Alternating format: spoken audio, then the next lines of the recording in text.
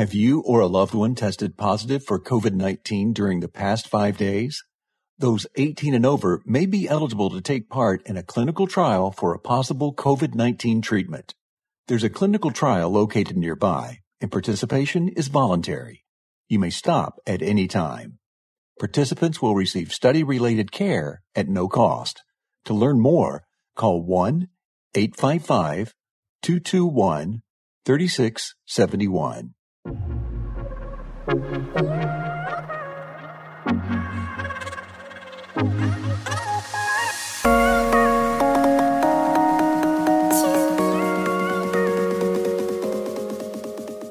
You're listening to Empowerment and All That podcast, your favorite podcast for women's empowerment, hosted by Rita Bautista. It's time to be reminded of the authority of your inner goddess and elevate the power within. Are you ready? Welcome back to another episode of Empowerment and All That, your favorite podcast for female empowerment. Now, I have a huge apology to give you guys. The consistency of the episodes has not been as strong, and I really apologize because I did make a promise to everyone to make sure that I was uploading an episode weekly. Well, you'll actually be excited as to why. I just recently launched a new project called Latina Podcasters, where you can follow us on Instagram, and I make sure to highlight a Latina podcaster every day. And on top of that, we have a secret or private group on Facebook that you can now follow along with us as well. So if you are starting out a podcast, considering having one, or you have one currently, or you have a favorite podcast that you'd like to get involved in being highlighted every day, please make sure to follow us on Facebook or on Instagram at Latina Podcasters. Now, for this show, you guys, I'm super, super excited to have Maritza Plascencia, who is a licensed marriage and family therapist in the state of California, on the show today. We're going to be diving into what seems to be an extremely important topic about toxic relationships. Now, if you've been in a toxic relationship, or you know someone who's been in a toxic relationship, or you may be questioning whether or not you're in one or could potentially be the toxic partner in the relationship, we're going to dive into some really awesome information, and Maritza is just going to tell us just exactly what to look for. So Maritza, thank you so much for joining me today. I really appreciate having you on my show. Thank you for inviting me. Maritza, tell me a little bit about what made you want to get involved in helping families and people. I didn't know that this is where I was headed. I actually thought that I wanted to be in law enforcement.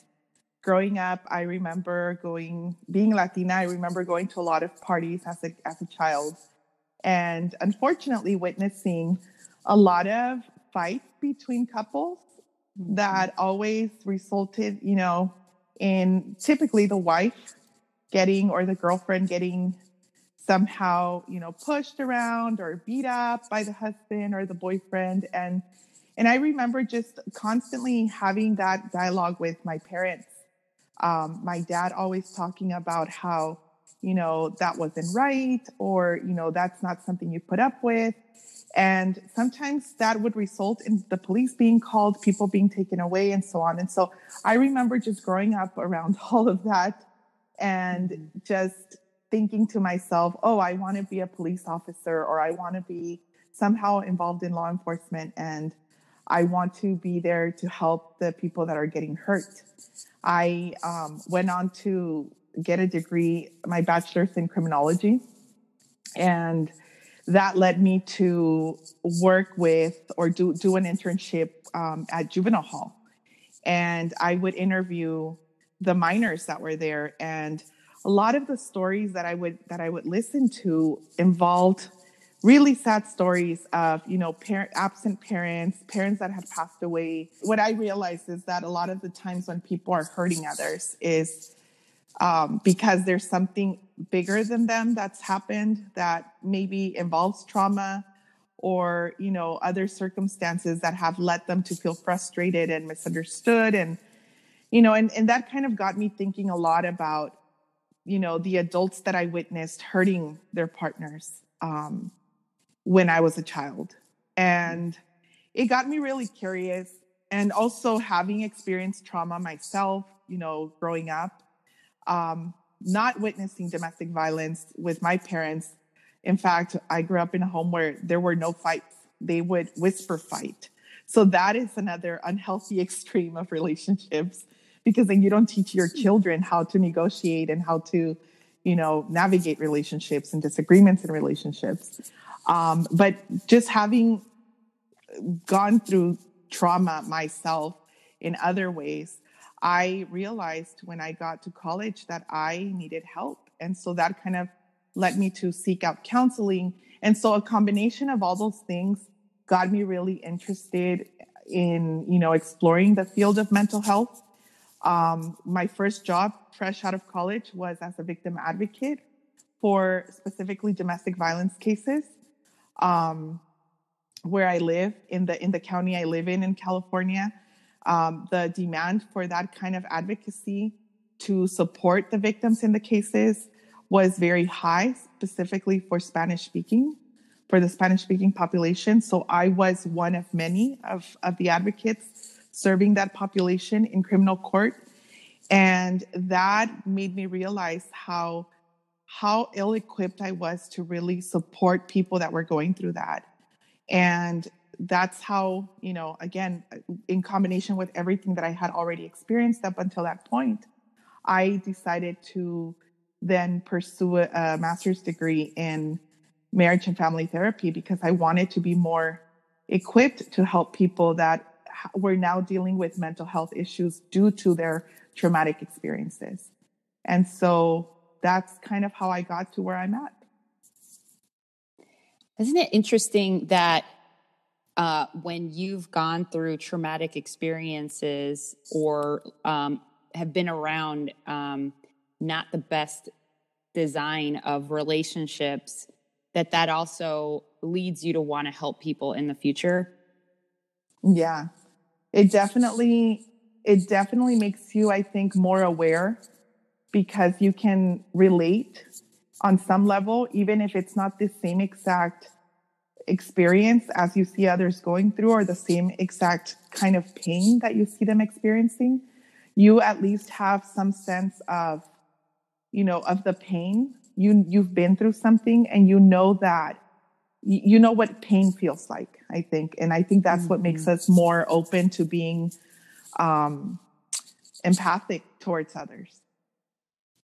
Absolutely. Yeah. If I could define myself as something, it's definitely an empath, but it's gotten me into a lot of trouble sometimes, because the fact that you want to relate to people so much because you have been through this pain sometimes puts you in like they almost feel as though you're encroaching, because you're like, I want to protect you. Like, you're almost like, I want to protect you from this. But let me ask you a question. So what would you say, how are relationships defined, and what would be a good relationship? How are relationships defined? So relationships, that's a very vague question. So I'm going to do my best at answering that one. Okay. So relationships are defined, I think, if we're talking about intimate partner relationships, they're defined by two people having an agreement, whether official or unofficial, that they are relating to each other in ways that they don't relate with others. So whether they're being intimate or whether they're being exclusive, there's different, I would say, variants of that. But I think that's what defines a relationship, is the intimacy level that you involve yourself with in the relationship with another person. Yeah, I hope that answers your question. Yeah, no, for sure. It's more or less just of clarity. So I guess for this particular topic, we'll specifically target partnership relationships. But I mean, I think when you're talking about toxic relationships as a whole, that those boundaries can really be defined in, parental relationships, in friendships, in family relationships. Is that right? Or yeah. Okay. And so one of the things that I like to always tell people, even if the focus tends to be intimate partnerships, I always tell people that even those relationships that fall outside of intimate partner relationships are still relationships we have to be really aware of, because those are the relationships where we get to practice our relationship skills, where we get to learn our relationship skills that we then bring into an intimate relationship as a partner. Mm-hmm. So it's very important that we keep all of that, even though we get to separate it. It's very important that we keep that in mind. Okay. Yeah. So what would you say is a toxic relationship? All right. So this is one of my favorite topics. Awesome. I'm so excited. I mean, I'm not excited because it's such a terrible, it's such a terrible situation for people to go through, but it's such an important conversation to have. Yes. Especially as women. Mm-hmm. Yeah. And here's the thing. This is why it's one of my favorite topics, since I don't want that to come across as anything like, oh, I love toxic relationships. Right. But it's more so what makes it my favorite topic is because oftentimes when I find myself talking with people, even with people that maybe consider themselves already having a good sense of what toxic relationships are and also a good sense of what healthy relationships are, oftentimes I find that people are surprised to learn new things.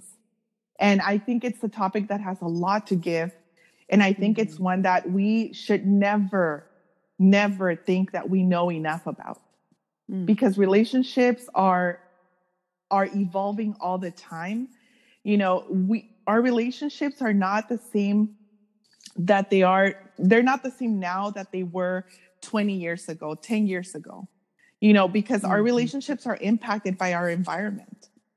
And so it's something that we have to constantly keep updating ourselves on in regards to what healthy and what unhealthy or toxic looks like in our relationships, especially when we consider stuff like technology and how that factors into our relationships, So that's why it's one of my favorite topics, because there's always something new that comes up that people, have a response to, and they're like, oh my goodness, I never thought about that. Yeah. Yeah. So in this day and age, then, what would you say would be the most current definition of what a toxic relationship is?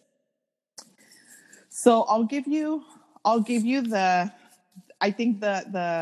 eternal definition, and then I'll add in the current definition, or the modern definition. So the overall definition of a toxic relationship is one where people are not able to be themselves within the relationship with the other person or the other people involved. So there is no freedom to be, there is no freedom to exist, there is no freedom to express. And when I say freedom, I'm also referring to safety. And I'm not just saying you're at risk of getting hurt physically, but also it can mean just that you're at risk of being put down, you're at risk of being told that what you think, what you feel, what you say is not valid. So that's basically a way that you are being told that it's not okay to be you within that context of that relationship. So I think that's the eternal definition of a toxic relationship, is one where you cannot just be. And the modern addition to that, I would say, is one where technology, if we're gonna think about technology, is one where technology is being used in the relationship in any way to impact, to manipulate, or to influence the relationship, or even to influence you and the way that you think, or the way that you respond, or the way that you are within the relationship. Now, expand on that a little bit. What do you mean by technology is being used? Are you saying like technology is being used to control the direction of the relationship, or how things are being done? Or like, is this like posting a picture on Facebook and then being talked down to? Or is this like, manipulating of text messages? Like what does that mean exactly? It can be everything you just said. So it can be using text messages to, threaten you when you're not picking up your phone. Or it can be using text messages to do group texts, if it's in the context of family. It can be, sending out a group text where they're, calling you out on something and having other people witness the conversation. And so that's a form of intimidation. It can be using social media to expose you somehow about something you did, or, through a picture or through what they're saying about you. It can also be using, I used to work at a domestic violence agency, and oftentimes one of the concerns that people would come in with was my partner somehow knows where I'm at all the time. And I have no clue how that is, how that's possible, because I turned off my GPS on my phone. And it would turn out the person had a tracker in their car that they weren't aware of. Oh my gosh. Yeah. Sometimes people thought that because their GPS was turned off, that they couldn't get tracked. But there's other technology that, software that can be downloaded onto your phone without having access to your phone. That anybody with your phone number can actually go and install on your phone with just, $20 in their pocket, so it's that simple to do. And sometimes people would say, somehow my partner knew about these text messages that I sent with, these text message exchanges I was having with my sister about, how I'm feeling about the relationship. And I was just really looking for advice because I'm not feeling, like my partner gets me, or I'm not feeling okay about my partner's decisions. And so the partner would be aware of the text message exchange because they were monitoring the phone. So those are examples how technology can be used.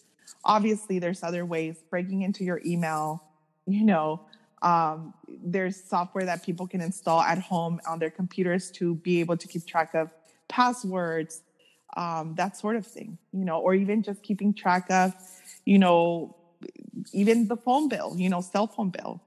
If you have a family plan, your partner can go, or your parent, if we're talking about adult children, the parent can go and be snooping on your call log and see who you're talking with and how long you're talking with them, how much time you're spending on the phone. So all of those are examples of how technology can be used to influence relationships and to make them toxic. So it sounds like a lot of this is basically a person who feels as though they're being intimidated, or like you said, are kind of just feeling as though from what it sounds like, it's like you're almost voiceless in a. Yeah. Yeah. And in so many ways, you have to watch what you say. You have to filter what you really want to say. Maybe you're afraid that even if you're not around the person or the people that you're saying it, that you're saying this about, and that you feel are toxic to you, you're afraid that they're somehow going to find out. And so that's something that, it definitely is somebody who feels voiceless. So, all right. So most relationships don't necessarily start off this way, right? Because if you're starting off in a really bad foot, you're not, there's probably a lot deeper rooted issues at that point. And you should probably avoid dating altogether. But like, you start off in the romance phase, everything is going well.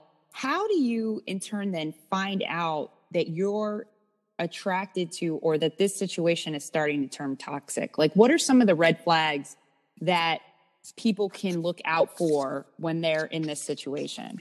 Some of the red flags are when your partner starts making you feel guilty for everything that you want to do, for example.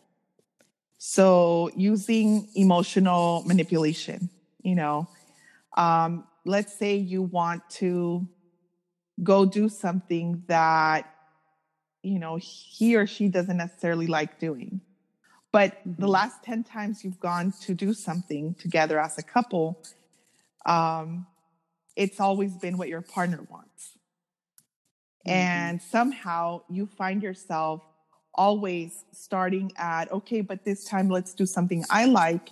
And then, you know, somehow you find yourself being guilted into going back to, all right, let's just do something you want, because, you know, it's too much trouble, you know, having to sit here and try and convince you that it's my turn to do something that I like, you know? So that can be a red flag, you know, when somebody just doesn't seem to really care much about including you in the things that you do together. What else? If your partner is using intimidation, you know, if your partner is starting, and it can be very subtle. It doesn't have to be like, you know, the examples I just gave. It can be very subtle. It can be gestures. It can be, you know, acting upset over something and, you know, throwing things that, you know, and telling you, look, I just got angry and I just needed to let it out somehow. I didn't throw it at you. You know, that in itself can be a big red flag that your partner maybe is not necessarily a healthy person. One of the things that, you know, intimidation can, or one of the examples for intimidation, it can also be like making certain comments. I remember sometime during, you know, when I was learning a lot about domestic violence, I remember learning about people that would experience their partner coming and telling them stories or making comments about how they felt towards others. And in those comments or those stories that they would tell, they would insinuate that they were capable of hurting people. So that in itself is a form of subtle intimidation. You know, I'm not telling you directly that I'm going to hurt you. I'm not telling you directly that I'm, you know, thinking in doing something like this to you. I'm just sharing with you the way that I feel about others or towards others. And it becomes a pattern of your partner talking about that. And they're always the ones that are wronged in the situation, in examples that involve other people. You know, so there's never, you know, I made a mistake and I'm owning up to it. And yes, I got upset, but, you know, yeah, I'm not feeling upset to the extent of wanting to hurt someone. It's usually I was wronged and I feel angry, therefore I'm justified. And I feel like I would want to like smash that person's head on the ground, you know? So, but it has nothing to do with you. I'm just letting you know because you're my partner. So that's a form of intimidation. Another red flag could be your partner not wanting to include you in things that they're doing. So not wanting you to be around their friends, their family, with no reasonable explanation other than, you know, maybe them just not wanting you to be there. If it's a little more clear that this is something that's being used as a way to control you, it can be, their explanation can be, well, I don't like you being around so-and-so because I don't like that person seeing you because, you know, I think they have a thing for you. Or, you know, it can be more explicit. So it can vary. I think in our culture, you know, and I'm talking about the Latinx community, I think in our culture, using male privilege is very prominent. You know, the whole, you know, men go with the men, women go with the women. Sometimes that in itself can be a red flag. You know, if your partner is not okay with including you because they've got to go with just the guys, you know, and if there's no two-way street. So, you know, it's normal for male partners to want to hang out with their male friends. It's normal for female partners to want to hang out with their female friends. But if you're in a relationship where, let's say you're the male or your partner is the male that wants to do that, but doesn't want you to do that. And obviously I'm talking about heterosexual relationships. But this can also happen in same-sex relationships, so that's another sign. That's another red flag of power and control being used in the relationship dynamic. And you may want to look into that. And I always tell people, I used to run a group where it was a 10-week course that people that were seeking restraining orders against their partners would be referred to. And I used to always tell people, just because a partner has red flags doesn't necessarily mean that you have to run away the moment that you identify a red flag. Red flags are red flags for a reason. They're red flags for you to check them out. You want to talk to your partner about the red flags that you're noticing. You want to find out, because your partner might not necessarily be aware that these red flags are popping up. And I always tell people, we all have red flags. Right. So in doing that, you're opening the door to also get feedback and see how red flags might be showing up for you as well. And that way you're learning and you're growing within a relationship rather than just running away from that relationship and then running into the next one and then the next one and then the next one, because there are people that get caught up in that pattern. They're too afraid once they see a red flag, and then, they end up going from relationship to relationship. Ooh, I feel like you're talking directly to me. I'm like, oh, okay, I needed to hear all this stuff. But, I think what's interesting, there shouldn't have to be, but is there a type of person that falls or becomes attracted to these types of relationships? Because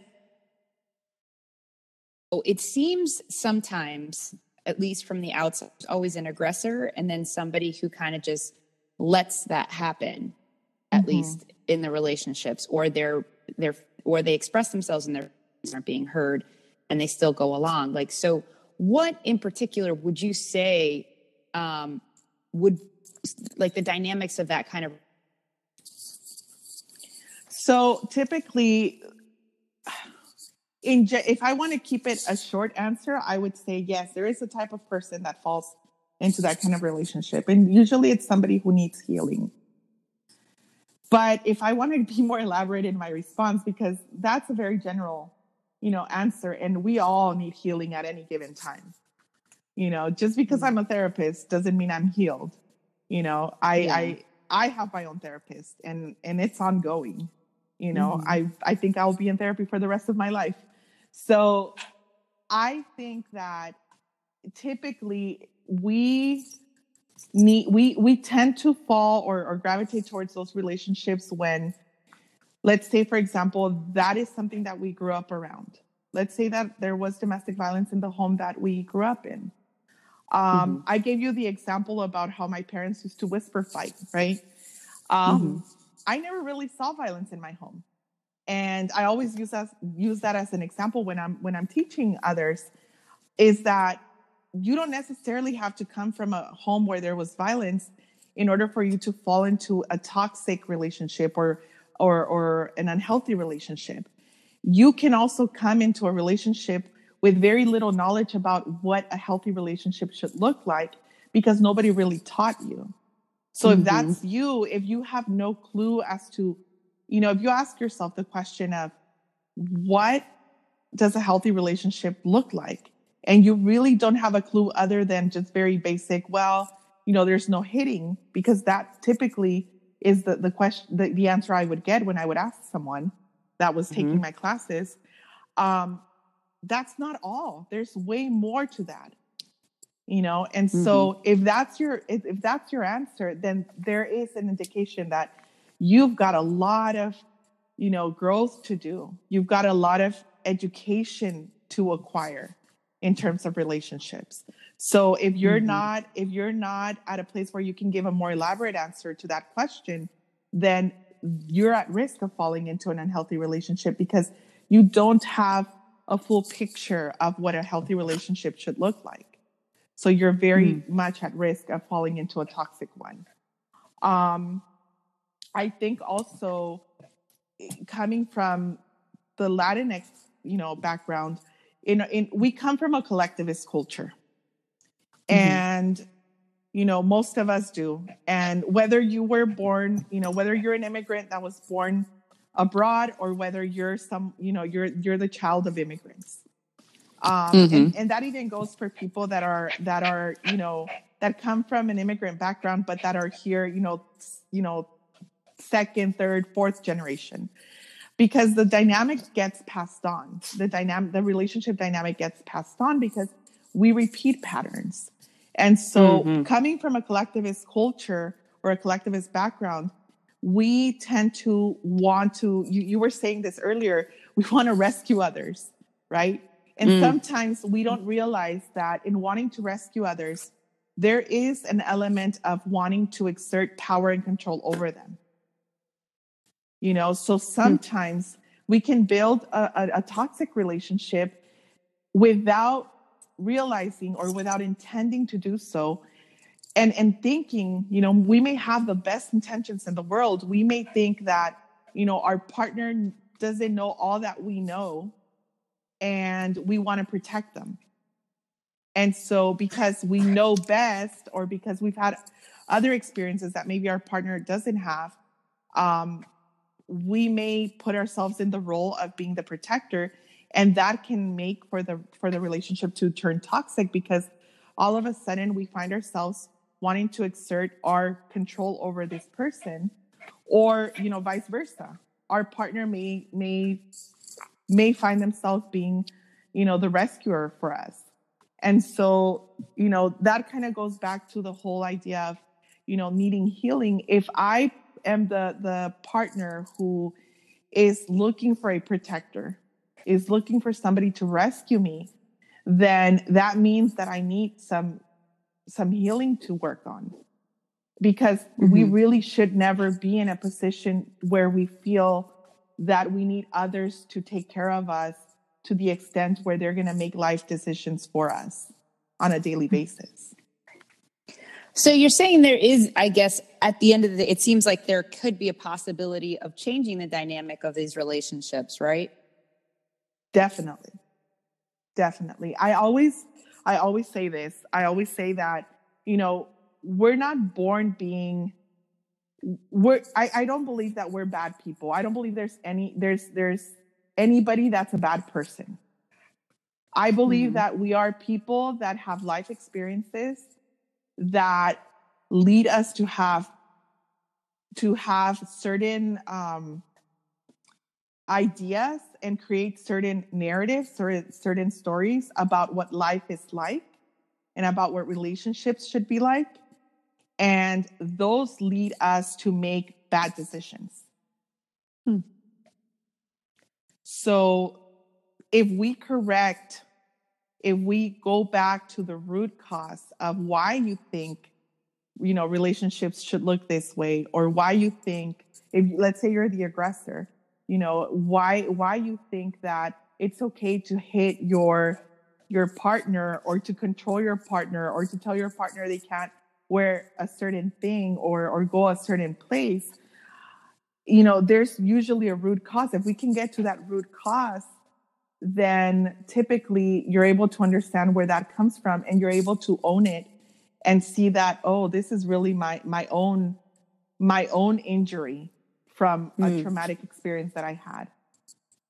And it does take a lot of work. It's not going to be go to 5 therapy sessions and bam, you're cured. No, it takes it's a journey.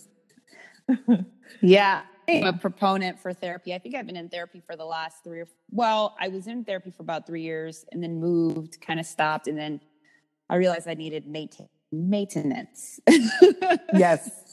But I agree with you 100%. I mean, with me, and I've talked about this pretty freely in previous episodes, like, my parents were divorced at a very young age. My mother had to be the single parent, but she was also, as you said, like, I mean, the Latina or Latinx community, you know, when those roles switch and a woman is the head of the household, she's extremely dominant. Mm-hmm. And that doesn't always work when you're trying to build a. And so it's like, you know, not necessarily learning the healthy boundaries of what relationships look like, or trying to figure out exactly how relationships look, you know, I think is a huge thing. And one of those things that I've personally been trying to heal from, and I have fallen, I wouldn't even call it necessarily victim of toxic relationships, because luckily I was able to get out of them. Mm-hmm. But never, as you mentioned, you know, looking for those red flags and pivoting. I basically would, as soon as I saw the red flags or whatever, I'd run away from that situation, because I felt as though there were, versus, as you mentioned, you know, working through that. Yeah. And so I think that that's the common misconception that people get to from toxic relationships. Is there a way to fix that? Could you, with your partner? Obviously, I'm not saying, you know, if it's a toxic relationship where somebody's being abused physically, doesn't sound like it would be something to stay in, but, you know, other relationships in which people can figure out boundaries, and just learn to heal. I mean, seems like a smart way to go about that. Yeah. Yeah. And I think, you know, I think that one of the problems that we have this day and age is that, and this is again, how times have changed, right? We are so fed up with, you know, this male dominant culture, right? Mm-hmm. That we have a lot of women rising up and saying, basta, no more, we're done, right? Mm. And so what that's created, and I see this a lot in you know, in the work that I do, a lot of women with the idea that they're wanting to prevent themselves from being taken advantage of or being hurt in the ways that they've seen other women in their lives be hurt, they end up becoming really strong women, but also using the strength in misinformed ways.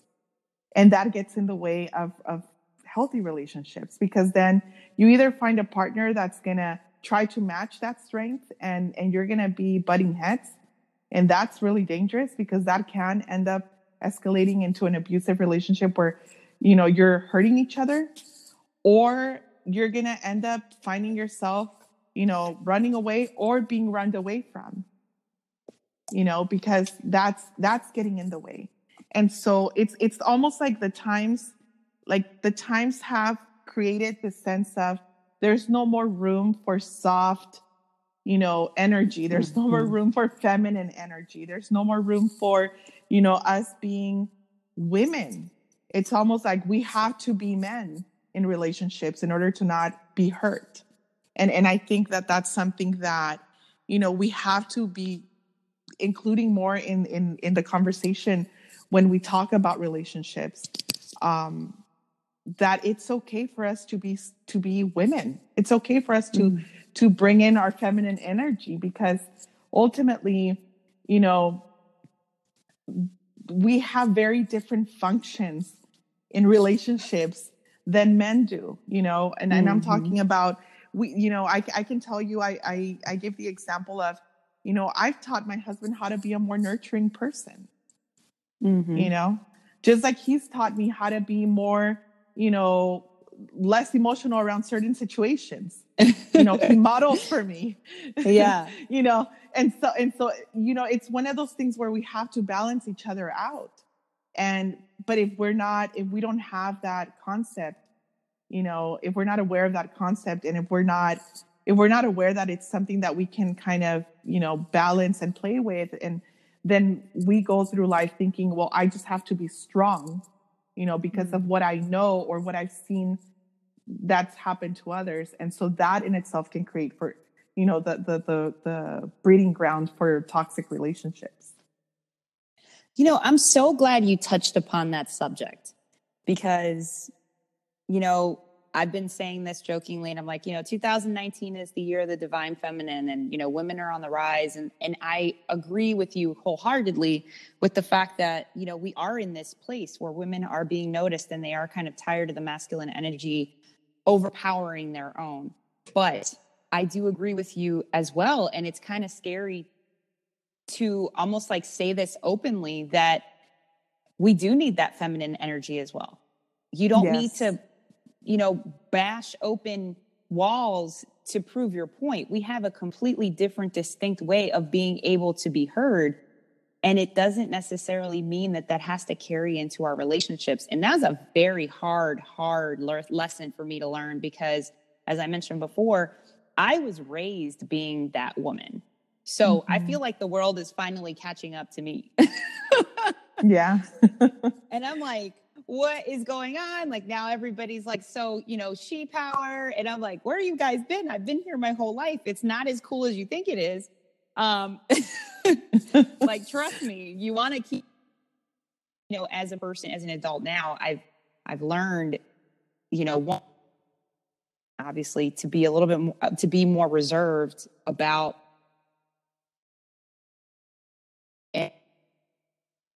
making sure to, kind of embrace feminine energy and not one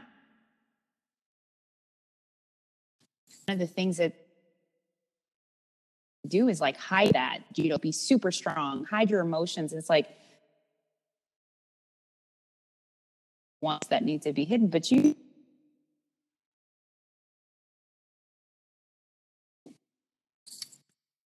feel like it's, I like I said, I mentioned earlier, I really, what you just said about, that female energy and remembering to keep that. Yeah. Yeah. It's really important that we start bringing more awareness to that, because the world is the way that it is. I mean, let's talk about toxic relationships on a global scale, right? Mm-hmm. All you have to do is you have to turn on your TV, watch the news. You have to, go on your phone and look at the news, the news headlines, whether it's here or anywhere else, mass shootings everywhere. And it's because people are so disconnected from, from themselves, and I think that's part of what feminine energy brings in, to relationships. Mm-hmm. If we are softer, if we are able to be more emotional, we're able to then teach others how to connect with themselves. Because I really, truly think that we are the ones that connect humanity.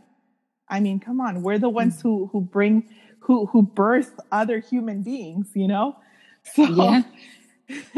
and so that is something that I think if we become more conscious about it, we can start shifting the energy on a global scale, because it's not an accident why we have so much toxicity in relationships, whether, on a small scale, in our communities,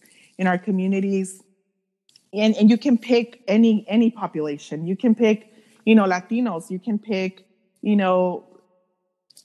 African American community, you can pick, Caucasians. It doesn't matter. You're going to find it anywhere. You can pick anywhere, from any socioeconomic status, profession. I've worked with, people from all walks of life. I've worked with doctors, dentists, other therapists. I mean, I've worked with any form of professional and anybody that doesn't have a profession or a formal education that has experienced a very similar type of toxic relationship. So it doesn't discriminate. It's something that, clearly doesn't care about borders, doesn't care about titles, doesn't care about labels. And so that tells you this is a bigger issue. It's about the culture that we have as on a global scale. Mm-hmm. Yeah. I feel like I took it somewhere else. No, look, I mean, I think you're 100% on it though. I mean, there are so many world. And like something as simple as, you know, if a man is a little bit softer and he's teased about not having a masculine, you know, not having that masculine energy, and then it turns into something completely different. It's like, even those kind of relationships can be very toxic, right? So like, you know, being told as a young man, you're not allowed to express your feelings, or you're not allowed to show emotion. Yeah. You know, and that begins to create somebody harboring resentment towards someone who told them they couldn't be who they were exactly, or who they felt like on the inside. I mean, you know, I think you're absolutely onto something. I mean, you know, toxic relationships, although we're talking about these in more of like the partnership perspective on the global scale, you can directly see the correlation between, you know, having these kind of relationships on the family level, and then how that turns into a larger scale of things. Because I don't know, I think when you accept these things in a community and it continues to happen until somebody says no, you know, like you said, no más, I'm done, aquí no más quedo. Yeah. I think that's when you start to see significant changes. And like, I don't know, I think I love being Latina. I love being, you know, Latinx community is one of my favorite things, because it's a great for me. But there are a lot of things in our community that do scare me sometimes, and distance from those things that we had accepted in the past as cultural norms in our families' countries that we don't accept here. Yeah. You know what I mean? And so for me, that's like, man, you know, you kind of almost fear that being something that someone has brought with them, or something that they saw growing up and they thought was normal, you know? Mm-hmm. So yeah, it's time to heal everybody. Yes, definitely. Oh man.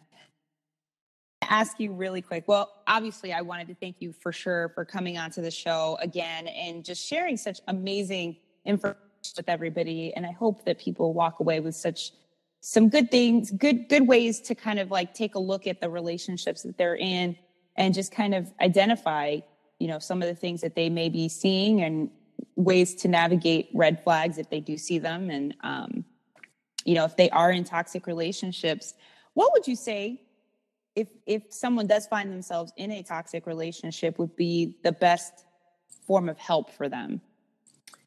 I would say reach out for help. I think that, you know, and you may not be ready if you're in a toxic relationship, you may not be ready. It may be too scary to reach out to a therapist. And that's why there's other ways of reaching out. Here in the US, we have the National Domestic Violence Hotline. And, you know, you may not be able, or you may not be ready to talk to someone on the phone, but you're able to text with them. You're able to go on the website and just read. They have tons of information just available, you know, waiting for anybody to just go to the website and just look at it, just read it. The website for that is thehotline.org. And they have, the nice thing about this website is that they have it in other languages. You know, they have the information available in other languages. I feel like I didn't really cover all the possible things that I could cover as red flags. And, you know, because like I said, it's a topic that gives you so much to talk about. And so, you know, I feel like if for whatever reason, if there's anything that I've said today, you know, in this conversation, that anybody is feeling like, that kind of sounds like something that I'm dealing with, you know, reach out and just reach out. Start by reading stuff. Go on the internet, go on your phone, you know, and reach out and start reading, educating yourself, looking up red flags. And if you're not sure, because, you know, the examples are too vague and they don't necessarily address the questions that you have about your specific experience, then that's when you know that you're ready to talk to someone. You know, you can talk to someone and you can connect, you know, if you're ready to do so with a therapist. A lot of people don't know that there are domestic violence agencies. I used to work at a domestic violence agency where all of the services were made available free of charge to anybody who would walk through the door. So, the people that would come through, and it was both men and women, people would come through and they would be signed up for, an intake session with a clinician. And from there, it would be determined whether or not they were ready to, say, for example, join a group, or for them to receive one-on-one services. And, based on their individual needs, and together they would make the decision with the clinician about what they were ready for. Sometimes people would just come in just to know what they had available to them. They would disappear and then they would come back when they were finally ready. So I want people to know that no matter where you're at, there are services available to you. And that it's really important that you don't feel like you're alone. So that's my advice. That's my tip. If you're in a toxic relationship, reach out. Now, if you're in a toxic relationship and you and your partner both know it, then together do something about it. Don't wait until it escalates to a point of no return. A lot of, one of the things that people often don't know is that if they seek out couples counseling right after a violent episode where, let's say, they got into an altercation and they ended up hurting each other, whether or not the police was called, if you call me as a therapist, I'm going to say, I absolutely cannot see you as a couple. Why? Because I'm considering that it's not safe. If you guys already went to that extent, I cannot help you right now. You need individual help.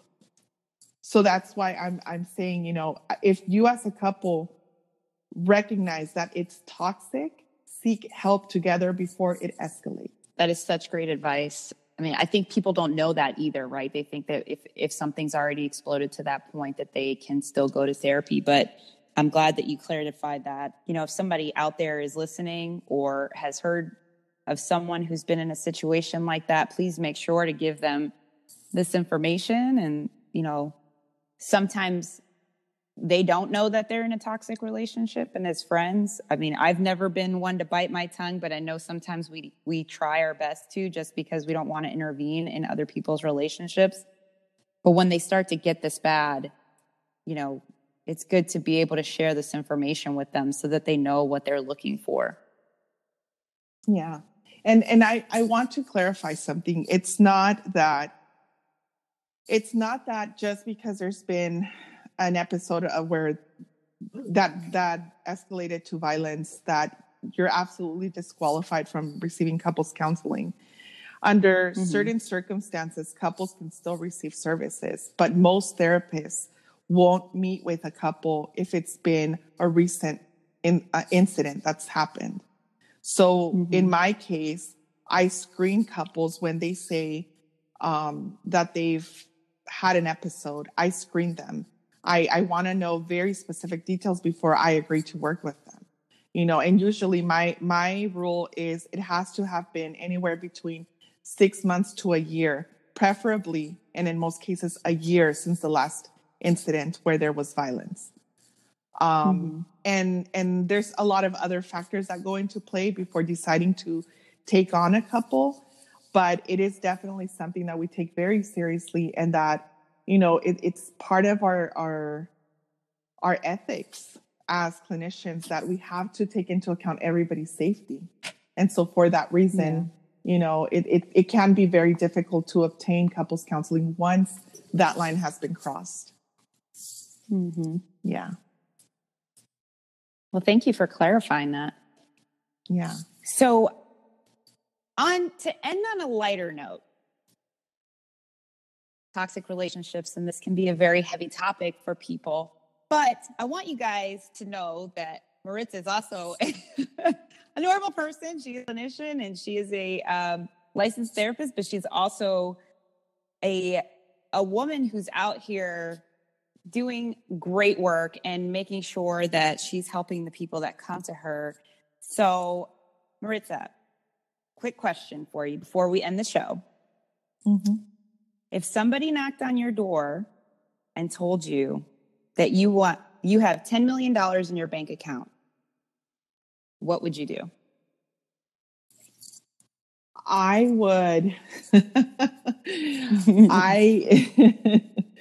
oh my goodness, I would do so many things.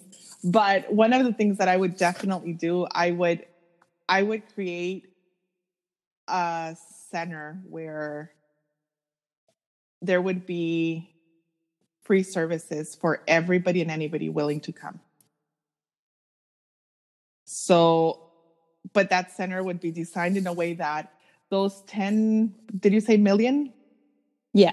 $10 million would just be the beginning investment that would continue generating somehow through other services, continue generating money so that it would be a self-sustained,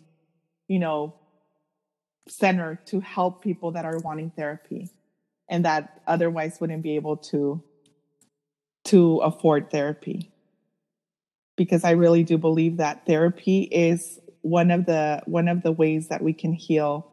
And, it's one of the most powerful things we can do for ourselves and reconnecting with ourselves and making a positive impact in the world. That is very noble of you. That's awesome. I would still buy myself a really big house, though. Oh, okay. That is awesome. All 10 million straight to that. But, everybody has you're like big house and yes, center. I forgot to say that. But, I think question truly is that you get to find the root of whether or not a person is extremely passionate about what they're doing with their lives. And I think you hit the nail on it. I would continue doing what I'm doing now. And, that's pretty amazing. Yeah. Because some people spend their entire lives trying to figure out exactly what they're passionate about, and sounds like you're already there. Yeah. I don't think anything that happens to us is an accident. And like I told you in the beginning, just look at how I got here. Yeah. Yeah.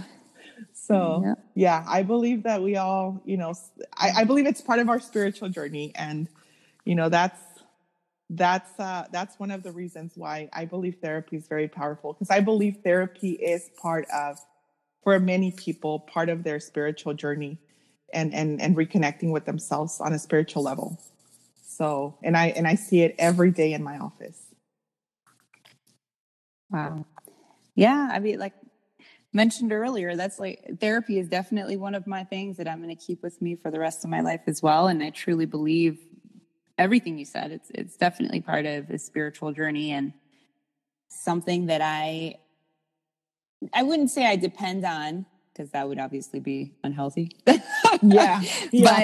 But something, it makes my days better and it helps me remember who I am, and it helps me reconnect to the person that I've worked so hard to become now too, even after, working through healing. Yeah. So I really appreciate you being so open and genuinely honest with us about such a tough topic, but at the same time, I think we were able to help out anybody who's listening right now who may be considering getting some help. And, if they are struggling through something that may be turning toxic, they're able to see the signs and, try to pivot in another direction. Yes. So if to get a hold of you, they can find me through Facebook, Instagram, or look up my website. Facebook, my handle is at Mindful Quest Relationship Counseling. Instagram, it's at Mindful Quest RC, which stands for Relationship Counseling. And my website is mindfulquestrelationshipcounseling.com. Awesome. Well, I'm also going to go ahead and put that in the show notes, guys, in case you guys would want to find Maritza a little bit easier. And if you're on Instagram, make sure to follow Empowerment and All That, and you'll be able to find all of her information there as well for the episode announcements. All right, Maritza, well, thank you so very much for joining us today. And everyone out there, remember to keep it positive or don't keep it at all. Thanks for tuning in to Empowerment and All That podcast with your host, Rita Bautista. Want to help me grow the listener tribe? Make sure to subscribe to this podcast and follow us on Instagram and Facebook under Empowerment and All That. And remember, keep it positive or don't keep it at all.